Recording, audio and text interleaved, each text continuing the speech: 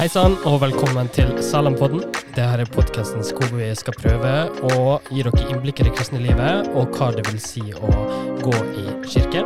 I dag så temaet hvorfor kirke, og vi har fått med oss Gjermund Øygarden, pastor her i Salem, til å få prate om det, så jeg tror det blir veldig bra. Så heng med, så får du lære mer om det.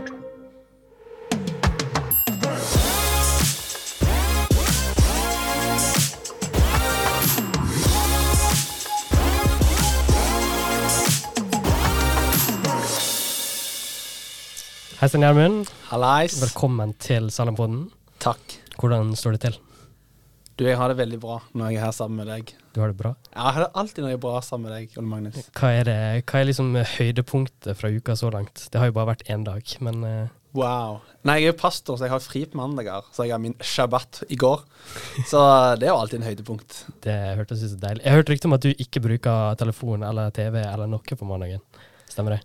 Det er mitt ideal. Ja. Jeg kan ikke si at jeg bruker at 100% av mandagene blir sånn. Men det idealet mitt da. Jeg har fått elbil, og da er jeg nesten avhengig av å bruke mobilen for å lade elbilen. Så jeg går oppe bitte litt med telefonen. Men så lite skjerm som mulig. Det finnes nåde for det også. Takk, Ole Magnus. Men du, Gjermund, vi er nødt til å bli litt kjent med det. Ja. Så kan ikke du bare fortelle meg litt om sånn, hvor gammel er du, sivilstatus, og hva spiser du til frokost? Konkret, spesifikt. I like it. Spesifikt. 25 år. Blir 26 i desember. Har gått et år nå og trodd at jeg er 26 og blir 27. Sånn er det når du først sist på året, og alle andre på din alder fyller året, og ikke du. Gift med ei dame, min tidligere forlovede. Brigitte Malda Øygarden heter hun. Ja. Utrolig glad i hun. Så bra. Og hva jeg spiste frokost? Ja, hva er en go-to frokost? Ja. Artig at du spør. Ja. Jeg er en person som begynner med nye ting hele veien. Og den tingen jeg har begynt med nå de siste kanskje 2-3 månedene, er at jeg lager frokosten klar dagen før, samtidig som jeg lager lunsjen. Og det er ei skjeve med ost og skinke, kuttet på midten, lagt inn en liten tuppevareboks, og lagt inn i kjøleskapet. Oi. Det er frokosten min. Så det er frokost hver dag? Ja. I tuppevareboksen, ost og skinkeskive? Ja. Men det skal sies at det er litt som er bedre enn ost og skinke på skiva. Enig. Ja, Enig. Jeg har det hver morgen. Du har det du også? Men jeg må ha det i mikroen da, for jeg fryser brødet. Og så må jeg ost og skinke, mikro, litt puffikrydder, eller piffikrydder oppå. Da snakkes vi. Hvis du lager det dagen før, så tiner i løpet av natta. Ja, kanskje jeg skal prøve det. Prøv. Nå får du ikke den varme, crunchy feelingen. Nei, det er sant. Eller, det blir ikke så mye varm og crunchy i mikroen uansett. Men det blir mer soggy.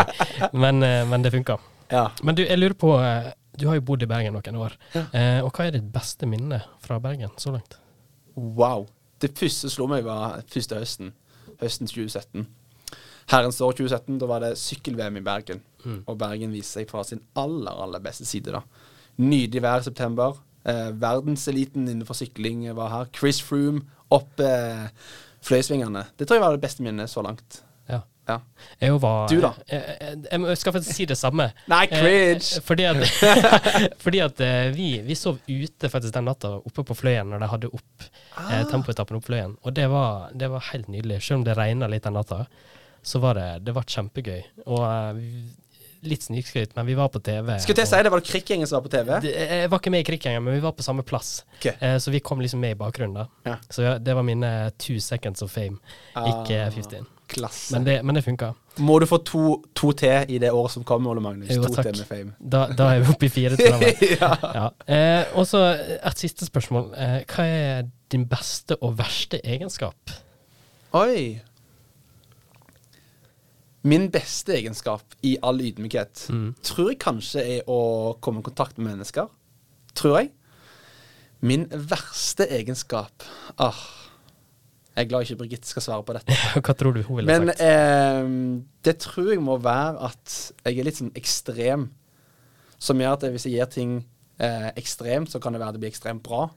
Men på andre siden, hvis jeg ikke gjør noe bra, så blir det ekstremt dårlig. Ja. For eksempel nå er Brigitte i praksis i 6 uker. Jeg er veldig glad i Brigitte, avhengig av Brigitte. Så når hun ikke er der, så faller jeg litt sammen. Da. Så det kan også være en dårlig egenskap at når jeg først måtte falle litt fra, så er det... Så går det ad undas. Det bare en vei, da. Ja, Men du må tenke at det går alltid oppover når hun kommer tilbake igjen. Sant. Ja. Sant. Så det er heller det du må strekke deg mot, at hun skal komme tilbake igjen. Altså. Livskunnskapen fra ditt vesen, Magnus, det bare øker. Tenk at en yngre mann kan lære en eldre mann noe. Ja, det er story of my life. Det er story of your life. Men du, la oss gå over til dagens tema. Yes. Det er jo hvorfor kirke. Og det her er jo på en måte starten av en ny retning for denne podcasten her, hvor vi tidligere har snakket med personer, og personen har på en måte fått lov å bestemme tema for den gangen. Vi har snakket om tjenester den er med i, og ulike sånne ting. Men nå skal vi heller begynne med det å snakke om tema, og så invitere personer som kan snakke om det temaet. Yes. Og jeg tenkte da, hvem bedre er det til å snakke om temaet hvorfor kirke enn pastoren selv? Så jeg er veldig takknemlig for at du er med på det da. Og jeg tror liksom det å legge grunnlaget med hvorfor kirke er utrolig spennende når vi skal lage en podcast som de som går i Salem hører på, men også kanskje folk utenfor Salem hører på. Så i dag skal vi liksom snakke om nettopp det hvorfor kirke. Og så har jeg gjort det som alle kristne gjør. Jeg søkte på Google og prøvde å finne definisjonen på hva ordet kirke er. Fordi at Salem heter jo Salem Misjonskirke, og så da måtte jeg inn og høre. Og da sto det på SNL, Store Norske Leksikon. Ordet kirke, det kommer fra det greske ordet kyrikos, som betyr det som hører Herren til. Og jeg tenkte, det høres jo veldig bra ut. Amen, tenkte jeg. Ja, det hører Herren til, det er noe stort. Yes. Og så stod det videre at det kan både bety selve bygget som brukes til å holde gudstjenesten, men det kan også bety et samfunn av de kristne som samles om Guds ord og sakramentene. Og så stod det menighet er også et annet ord for det samme som kirke da. Og vi snakket litt før om at vi synes det er bra at ungdommene har begynt å bruke ordet kirke igjen, og ikke bare menighet. Og i alle fall når det betyr å høre Herren til, det å ligge tyngd i det ordet. Men jeg synes det der med at det kan bety et samfunn av de kristne som samles om Guds ord og sakramentene. Når jeg leste det, så tenkte jeg sånn, det her er power. Yes. Det ligger noe i det her da. At det er et samfunn, det er et fellesskap av kristne brødre og søsken som samles om det viktigste, Guds ord og sakramentene. Jeg vet ikke hva du tenker om det, Gjermund, liksom ordet kirke og betydningen av kirke, og det fellesskapet. Har du noen tanker rundt det? Jo, jeg har jo en del tanker. Jeg vet ikke om jeg er den mest kvalifiserte personen til å snakke om det. Det er jo mange i menigheten og ellers som kan masse mer enn det her. Men kanskje vi får et lite blikk og en liten sånn feeling fra meg og deres side i dag da, på hva vi tenker om kirke. Det første tenkte jeg var at kirka har nå vært i 2000 år. Og Salmo sier at det er ingenting nytt under sola. Så det er ikke noe nytt når vi bruker nå kirkebegrepet i stedet for forsamling eller bedehus, det som blir gjort før. Så det er ingenting nytt under sola da. Det har alltid vært kirke når Jesus innstiftet eller måtte starte sin kirke. Og så er det litt til Peter at du er klippen som skal jeg vil bygge min kirke på den trosbekjennelsen da. Så det er det første jeg tenker, at det er ingenting nytt. Men det er så fantastisk å tenke på at de tingene når vi har trosbekjennelsen, den har blitt framsagt i måte gjennom masse tider. 1500 år liksom. Men det at noen som tror på Jesus, følger Jesus, møtes, og de hører liksom Guds ord forsynt, eller evangeliet forsynt, og tar del i nattverden og dåpen, disse nådemidlene som vi får lov til å måtte bli berikt av, for næring for sjelen. Tenker jeg sånn, det er deilig for lov til å være en tradisjon, en generasjon som det bare har stått seg over tid da. Så du sa det er en liksom tyngde i det hører Herren til. Det er noe større enn oss selv. Ja. Men samtidig tenker jeg det er superrelevant spørsmålsstiller med hvordan driver vi kirke nå i dagens samfunn. For det har jo alltid endret seg. Våre trossøsken i andre deler av verden er jo under sterk forfølgelse. De driver kirke på en annen måte enn vi gjør. Men samtidig har vi ganske store utfordringer her i vårt land med sekularisme og passivitet. Ja. Spennende. Og så tenkte jeg at det kunne være interessant å liksom høre våre personlige tanker og opplevelser med kirke da. Og jeg tenker bare sånn, kan ikke du bare fortelle oss litt om liksom din vei til både kirke og Salem og den rollen du står i nå? Og hva betydninger det har hatt for deg? I ordets grunntone da, som vi snakket om litt nå, så har jo det alltid vært en del av kirke fra jeg var liten av. Fra jeg var et barnearbeid i Telemark. Og så i læretiden så forsvant jeg litt vekk. Og så kom jeg fort inn i kirken. Og det første som traff når jeg kom inn i kirken, var liksom en person som så meg, anerkjente meg og sa, jeg ser i deg dette, kunne du tenkt deg å vært med i dette, liksom? Og det konkrete var at jeg ser at du har en gave å se mennesker, kunne du tenkt deg å vært med i vertskap? Jeg var sånn, wow! Og for meg har det også vært en plass at kirke er en plass hvor vi kan se hverandre og løfte frem de gavene som Gud gitt oss. Så det var det ene. Og så fikk jeg vel lov til å være i det miljøet og komme på bibelskole, og så kom jeg var i menighet i Oslo til Misjonssalen, en stor menighet. Opplevde kanskje at jeg ble da en liten fisk i et stort hav. Ja. Konge var en stor menighet, men jeg opplevde her faller litt imellom på en måte. Kom til Salem, en litt mindre menighet, og der jeg ble sett og gitt rom med en gang, hvor jeg fikk lov til å oppleve dette med å være en del av et kristen fellesskap. Men også kjenne på denne velsignelsen av å få lov til å stå under god forkynnelse helg etter helg etter helg etter helg. Klart det var enkelte taler som var liksom, ok. Men liksom 9 av 10 helger, god, klassisk forkynnelse som utfordret meg og som vokste mitt trosliv. Og kom inn i lederskap, kom inn i et mindre fellesskap der vi kan bekjenne synder. Ble introdusert til mentorskap, medvandring, sjelesorg, masse gode ting som med å holde mitt kristne liv oppe da. Så det måtte vært liksom min vandring og reise i kristenliv og kirkeliv, og nå kjenner jeg at en av mine store nøder er å få lov til å gjøre det samme for neste generasjon og neste person da, og se personer og heie på de og gi de plass og rom, men også måtte vise dem hvem Jesus er, gi de evangeliet verdens beste nyheter. Ja. Så det er min reise da. Og du? Hva er din vei inn i kirke og inn i der du står nå? Det har vært en prosess. Ja. Jeg har vokst opp i en kristen familie, og på en måte alltid gått i Bedehus hjemme, eller Misjonssalen hjemme, som det heter i Ålesund. Men har tenkt på det ettertid at jeg var en utrolig passiv unge. Jeg var med, jeg lagde kanskje litt dårlig stemning, fordi jeg var litt bråkete. Men så fikk jeg gjennom nettopp det du sa da, med å bli utfordret og plassert i posisjoner der jeg fikk lov å utnytte mine gaver, eller bruke mine gaver. Så ble jeg styrket i det, og kirke fikk en ny betydning da, der det var en plass der jeg kunne få lov til å utfolde mine sider som jeg kunne bidra med, og få gi det jeg har å komme med da. Og så flyttet jeg til Bergen, begynte her i Salem,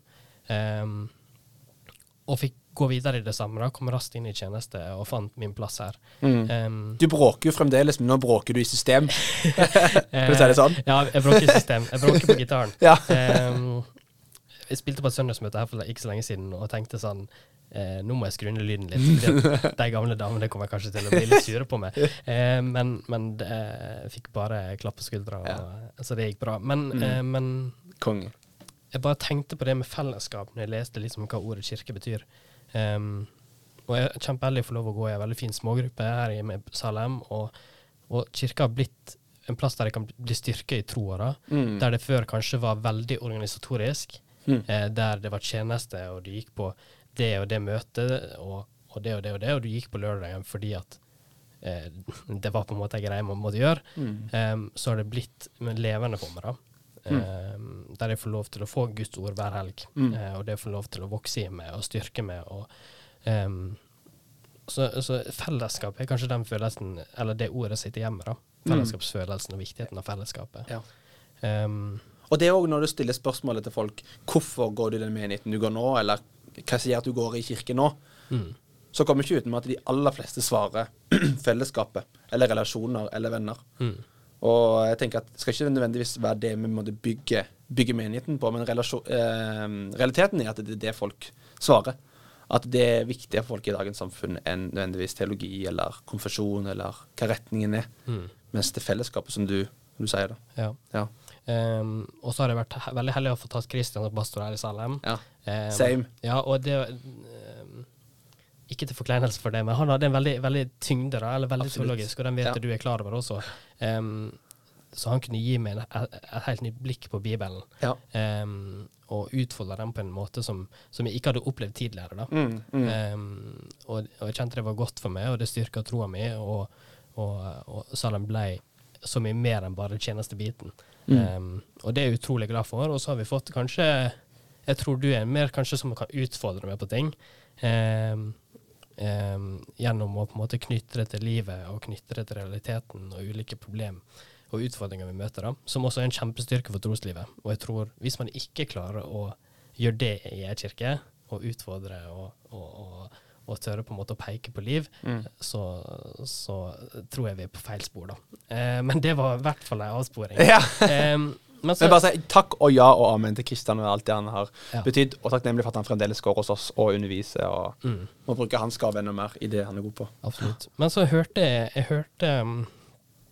et sitat for ikke så lenge siden, som jeg har lyst til å ta opp, og det Daniel Sæbjørnsen sier det at vi blir gode på å gjøre kirke, men vi glemmer av og til det som gjør kirke til kirke, nemlig menighetens herre som er der. Og kirke må ikke bli en organisasjon, men et åndelig sentrum. Og så når jeg hørte det sitatet, eller når han sa det, så tenkte jeg sånn, det felle. Å gjøre kirke til en organisasjon. Og det har vært spennende å bare snakke litt om det. Hva vil det si? Og det lett på en måte å glemme hva kirke egentlig er. For jeg tror det fallgruve man fort kan gå i det. Ja.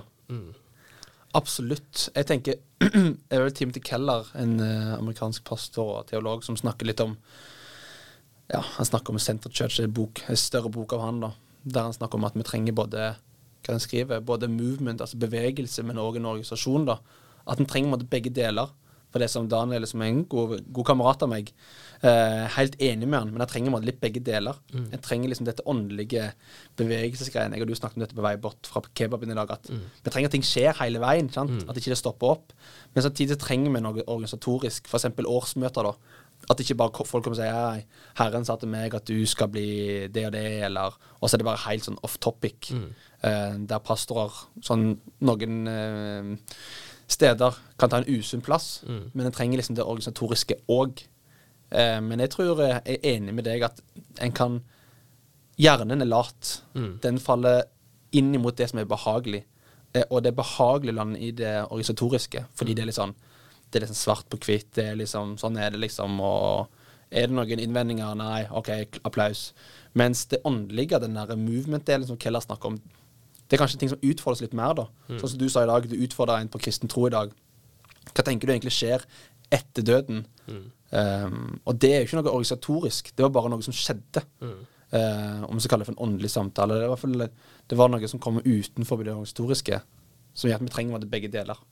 Eller for eksempel for min del, hvis det kommer inn klager på meg som pastor, så har vi nå i dag et pastoralt råd som er om det, ikke som alltid skal støtte meg, men som er med å backe, men også å kritisere hvis jeg gjør noe galt da. Og det er organisatorisk igjen. Bibelen har snakket om dette med å ha et eldsteråd, eller et tilsynsråd, som er med å sjekke. At ikke jeg som pastor, som har utrolig mye makt, ikke misbruker den da. Så, eller nye bønnemøter hos oss nå, der visjonen er at hvis ikke Gud bygger huset, så arbeider vi forgjeves. Det er et åndelig arbeid, men samtidig så trengs å planlegge tirsdager klokka 6 til 7 på undervisningsrommet, denne her planleggingen. Men det var mine tanker. Hva tenker du? Egentlig, du sa egentlig akkurat det jeg hadde tenkt på. Ok.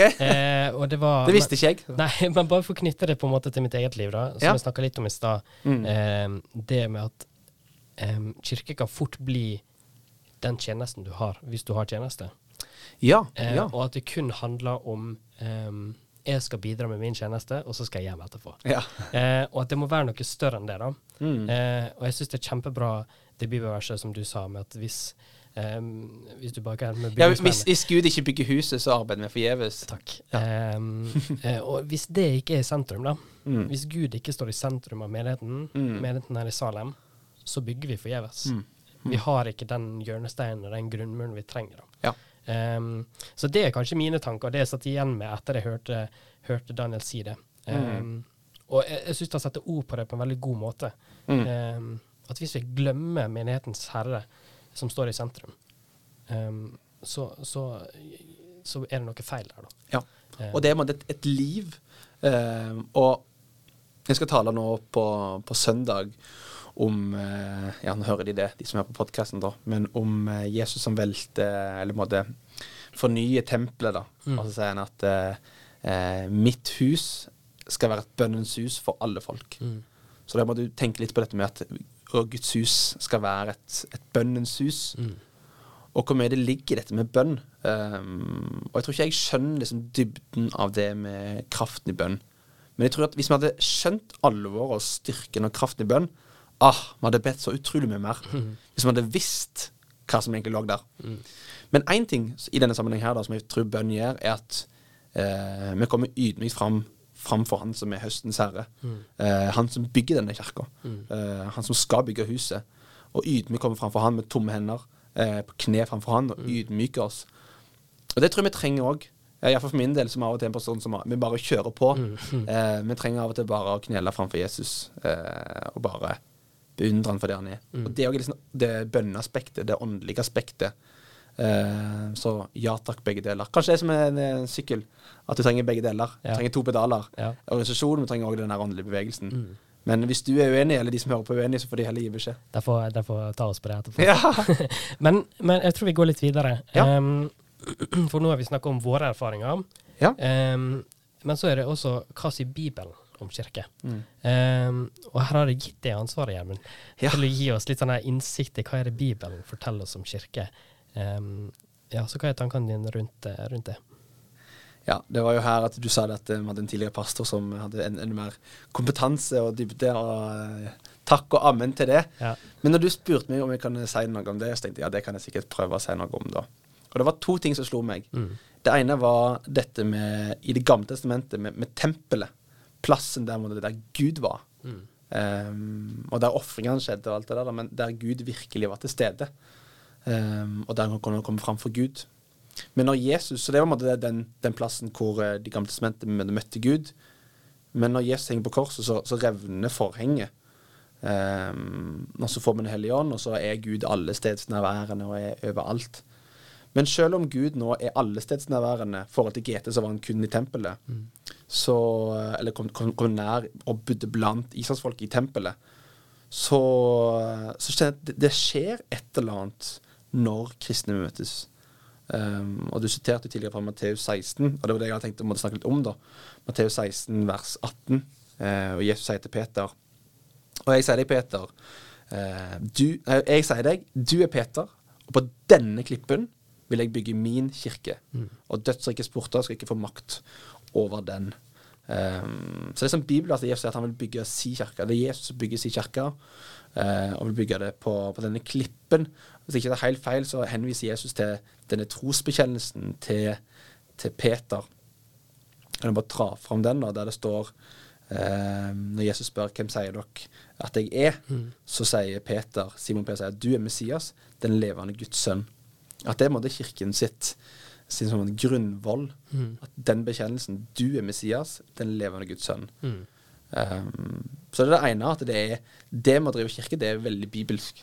Jeg spurte en kollega, Mathias, rett før, hva vil du ha sagt om, hvorfor kirke? Fordi det er superbibelsk.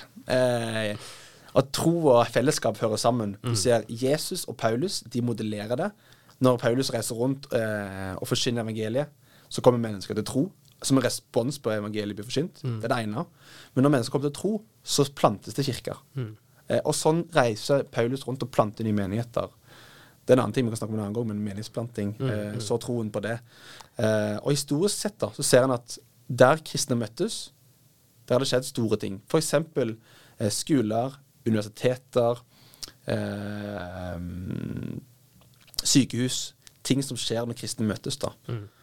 Ja, så det var litt sånne grunntanker som jeg kom på i forbifarten ut av det var min sånn this is my theology about church. Hva tenker du? Jeg tror jeg er veldig enig med Mathias at det er superbibelsk å holde på med menighet. Og så tror jeg også at menighet ikke skal bli livet heller da, eller sånn den kristne tro handler også om det som skjer utenfor Salem sine 4 veier. Og det tror jeg at Bibelen snakker masse om. Hvordan kan Guds ord, som vi blir styrket med på lørdagen og søndagen her i Salem, også påvirke livet vårt ut av Salem sine 4 veier. Kan jeg bare ta en ting til? Når jeg bare har en sånn bibelapp der jeg søkte på ordet kirke i 2011-versjonen, 4 ganger kommer det opp. Så det er ikke ordet kirke fremkommer ikke sånn ufattelig mange ganger. Men den ene gangen så bruker Jesus det begrepet i Matteus, men så blir det brukt i 1. Korinterbrev av Paulus og Galaterne av Paulus. Og da snakker han om Guds kirke. Om den verdensvide kirke. Det er en kirke på en måte. Så, men det står jo mye mer om på andre begreper selvfølgelig da, men siden du spurte akkurat om kirke, så var det som dukte opp. Nice. Jeg tror kanskje de bruker ordet menighet en del i Nytestamentet. Og forsamling bruker de mye. Så det var bare akkurat kirkebegrepet. Ja. Takk for det bibelske innblikket. Men det er kanskje det jeg sitter hjemme da. At kirke er et redskap for å nå ut, men også et redskap for at vi skal få påfyll. Og bevare de kristne, liksom. Absolutt. For jeg tror uten den på en måte tyngden og den grunnmuren jeg får bygd opp her i Salem da, så er jeg ikke kapabel til å gå ut. Ja. Og jeg tror jeg er avhengig av det fellesskapet og det innblikket både i tro og liv som jeg får gjennom Salem, at det gjør meg kapabel og gir meg den tryggheten i å kunne gå ut med evangeliet utenfor de 4 veggene. Ja, enig. Og for å legge til litt sånn tyngde på det, en sånn Augustana, en artikkel der, for de som vil ha det, snakker også om at kirken er forsamlingen av de hellige. Altså kirken er en samling av de som er hellige, de kristne, der evangeliet blir lært rent, og sakramentene forvalter rett. Så ifølge denne artikkelen da, som mange bygger sin kirkeforståelse på, så er det 3 ting da. Den samling av de hellige, der evangeliet blir lært rent, og sakramentene blir forvaltet. Så når du spurte meg noen spørsmål om liksom, hvorfor kirke, så var det kanskje det som sånn, min måte å bare si det på. Tenker jeg, Salem skal være en kirke som måtte, for det første, samle de som er kristne, og gi de mat, gi de næring, gi de mat å gå med gjennom Guds ord, gjennom evangeliet. Men også være med å utruste de, og heie på de, se nådegaven i den enkelte, og utruste de til den veien de har satt. Og alt dette blir også styrket gjennom nattverdsmåltidet, som vi har ganske ofte hos oss. Dåpen som blir innlemmet i, og Og så når vi først er inn på temaet misjon, for du sa en gang i en tale her, Gjermund, som jeg har sagt det mange ganger, og hvis jeg blir spurt om hva jeg sitter hjemme med, eller hva jeg husker for en tale, så var det du sa med at hva vil Bergen oppleve, eller hvordan vil Bergen oppleve at vi tar Salem ut av Bergen? Vil Bergen by ha merket det? Vil det ha satt spor på Bergen? Og Salems visjon er å vinne, bevare, utruste og sende til Guds ære. Amen. Og i seg selv en god visjon, men jeg har også tenkt sånn, hva ligger i det her? Og hvordan kan vi som kirke gjøre det her i praksis? Hvordan kan vi utruste og vinne og bevare og sende til Guds ære? Ja. Fortell meg. Du skal sitte på fasiten. På ikke sant. Det ene å si, det er jo stas å høre når at folk sitter igjen med noe. Fordi jeg følte meg ledet til å tale over profeten Elia. Vanligvis så har ikke jeg så mye fleksibilitet. Jeg hadde planlagt en forkynnelse, og så hadde det blitt det. Vi hadde ett fritt tema. Jeg kjente veldig på at jeg hadde lyst til å tale over profeten Elia. Og så er liksom det aspektet når Elia sitter i denne håla, har gjemt seg inne. Og så bare slo det meg. Vi er så ofte som Elia i denne håla. Vi gjemmer oss. Og da slo det meg, hva hadde skjedd hvis vi tok vekk da? Ikke menigheten eller Salem da, ut fra Bergen. Så kult å høre at Gud talte inn i ditt hjerte på akkurat det. Men hvor Salem skal være med å vinne, bevare, utruste og sende, og til Guds ære, det synes jeg er superspennende å snakke om. Det ene jeg har lyst til å snakke om er at dette med hvordan vi kan være med å invitere. Jeg så en sånn gammel medlemskursgreie fra en som Eivind Sætre. Han lever fremdeles. Utrolig nok. Utrolig nok. Der han hadde en medlemskurs da, om Salems innovasjon, eller som visjon da. Der han snakket om hvordan vi kan være med å invitere. Før alle pinsemenigheter brukte begrepet velkommen hjem, så hadde Eivind Sætre kalt det for velkommen hjem. Og så kalte det for velkommen hjem til far, vinne, at vi skal være med å vinne nye mennesker for Jesus, invitere det inn i fars favn. Den bortkomne sønnen eller barmhjertige faren står og ønsker alle velkommen, uansett hvor langt vekk de har vært. Enten de har vært hos han og falt vekk, eller for første gang da kommet tilbake til sin far. Så vi som kirke skal få lov til å invitere folk tilbake til Jesus. Jeg synes det er glittrende. Så det er den første delen, vinne. Men bevare en andre del med måltider da. som Eivind snakket om, velkommen hjem til måltidet. Vi vet jo det at hvis du spiser lite mat, så blir du underernært, og ingen mat, så dør du til slutt. Men vi trenger også variert kosthold, og sånn med vår kristne tro, at vi trenger god bibelsk forkynnelse, men vi trenger også variert kost da. Av og til så må vi løfte det opp, av og til så må vi adressere noen problemer i livet til menigheten og sånt. Så det ene i forkynnelsen da, måltidet, men også sakramentene med nattverdsbordet. Og der er også bildet om at kom som det, to tomme hender. Og dermed alltid hos oss nattverden sier at kom for alt er ferdig. Det handler ikke om prestasjon, men kom som du er.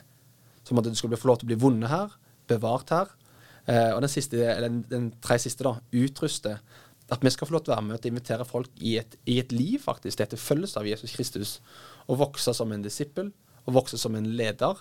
Vi snakket litt om vår vei inn i kirke. Jeg tenker at her på utrustebiten så kommer denne biten med at ja, vi får lov til å følge noen en vei, men snart er det på tide at vi tar det videre. Og her tror jeg mange menigheter, Salem inkludert, så det stopper litt opp. At vi følger noen, men stopper det opp når vi skal vise andre veien å gå. Så vi inviterer folk til å være med og bli utrustet til et liv i tjeneste. I lederskap og i lovsang og alt mulig. Men vi inviterer også mennesker til å gå med Guds Guds evangelium og gå til Guds høst. Lukas 10,2 så står det at høsten er stor, men arbeiderne er få. Og snakker vi om dette med at vi må åker og vanne og så og høste, bruke den tematikken. Så vi skal få lov til å være med og sende, invitere folk inn i vårt fellesskap, men også sende de ut. Vi har vært med å replante en menighet på Nesttun. Noen fantastiske mennesker der. Vi var med å sende. Og noen som flyttet til Svolvær, tok de på scenen, sendte de til Svolvær, ved Guds nåde, misjonærer i Norge. Men så tok vi også og sendte ut ei som heter Susanna til Sentralasia. Misjon til verdens ender. Så det er litt sånn loopen for de som er grafiske. Liksom. Jeg ser for misjonen vår som en slags hjul. Vi har lyst til å vinne mennesker, bevare mennesker, utruste og sende. Og så må det begynne på ny igjen da. Så det var bare noen tanker, Ole Magnus, om visjonen vår. Jeg vet ikke om du har noen sånn tanker. Jeg merker at jeg begynte bare å snakke veldig lenge på monolog. Nei, men det var egentlig, jeg bare satt og beundret. og jeg er veldig enig i det du sa. Og det jeg kanskje tenker... Det viktigste i den her igjen, som vi snakket om helt i starten med menighet, og det med å ha Gud i sentrum. Og det samme gjør vi her da, i den visjonen, at alt skal være til Guds ære. Ja. Og vi skal vinne folk til Guds ære, bevare folk til Guds ære, utruste til Guds ære, og sende til Guds ære. Og jeg tror vi som menighet her, vi skal være veldig ærlige på at vi har mye å gå på det området her. Masse. Både på det å vinne, og på å bevare og utruste, og sende. Og hvis vi ikke adresserer de problemene, så kommer vi til å få gjort noe med det heller. Men det føler vi er på god vei til å gjøre, men vi har fortsatt steg å ta der. Litt bedre hele veien. Ja, absolutt. Og jeg synes det er på en måte det er deilig at vi tar det opp. Ja. Det er godt at vi tar det opp. Fordi at det er helt essensielt av det vi gjør her i Salem. Men det er helt viktig, vi må nå ut i vårt lokalmiljø, hvis ikke så stopper det opp. Hva det en som sa det, at den lokale kirke er verdens håp. Kan man la det synke inn da, til de som hører på? Den lokale kirke er verdens håp. Og det får ringvirkninger på vårt studiested, på vår arbeidsplass, når jeg er med løpegruppen min. Det er ikke et prosjekt for meg, men det skal være såpass latent i mitt liv at evangeliet om Jesus Kristus, han som døde for våre synder, han kom for å sette mennesker i frihet. Og når jeg snakker med mennesker, og jeg må fantastiske folk, men de eier ikke dette håpet om en evighet som de har i vente. De gir meg helt sånn gåsehud bare tenker på det, at jeg har lyst til at de skal få del i dette fantastiske nyhetene. Og da sier jeg at den lokale kirke er verdens håp. Salem Misjonskirke med en lokal kirke i sentrum. Vi skal prøve å tenke litt stort på det. Den lokale kirken Salem er verdens håp. Vi er Bergens håp. Men vi er ikke det hvis vi er Elia bare er i denne hula vår. Vi må tørre å gå ut. Sånn som jeg da, jeg må tørre å bruke tiden min med ikke-kristne relasjoner. Ikke som et prosjekt, men for å komme i berøring, liksom i kontakt med disse menneskene som ennå ikke tror. I menighetsplantingssammenheng så snakker han ikke om ikke-troende og troende. Han snakker om troende og ikke enda troende. En forventning om at de en dag kan ta imot Jesus. Du utfordrer en artist i dag på hva som skjer etter døden. Det de tingene som gjør at vi måtte komme oss stadig ut. Men klart, evangeliet i ord må bli forsynt for at folk skal komme til omvendelse. Men nei, det superspennende. Det det. Ja. Jeg satt og tenkte på det nå. Jeg tror det som oppsummerer hvorfor kirke nettopp de ordene her. Okay. Vi skal vinne, vi skal bevare, vi skal utruste, og vi skal sende ut. Til Guds ære. Til Guds ære. Yes. Det kirke. Ja.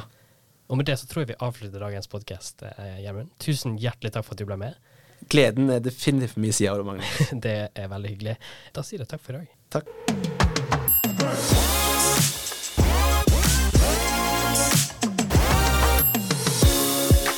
Tusen takk for at du hørte på Salampodden.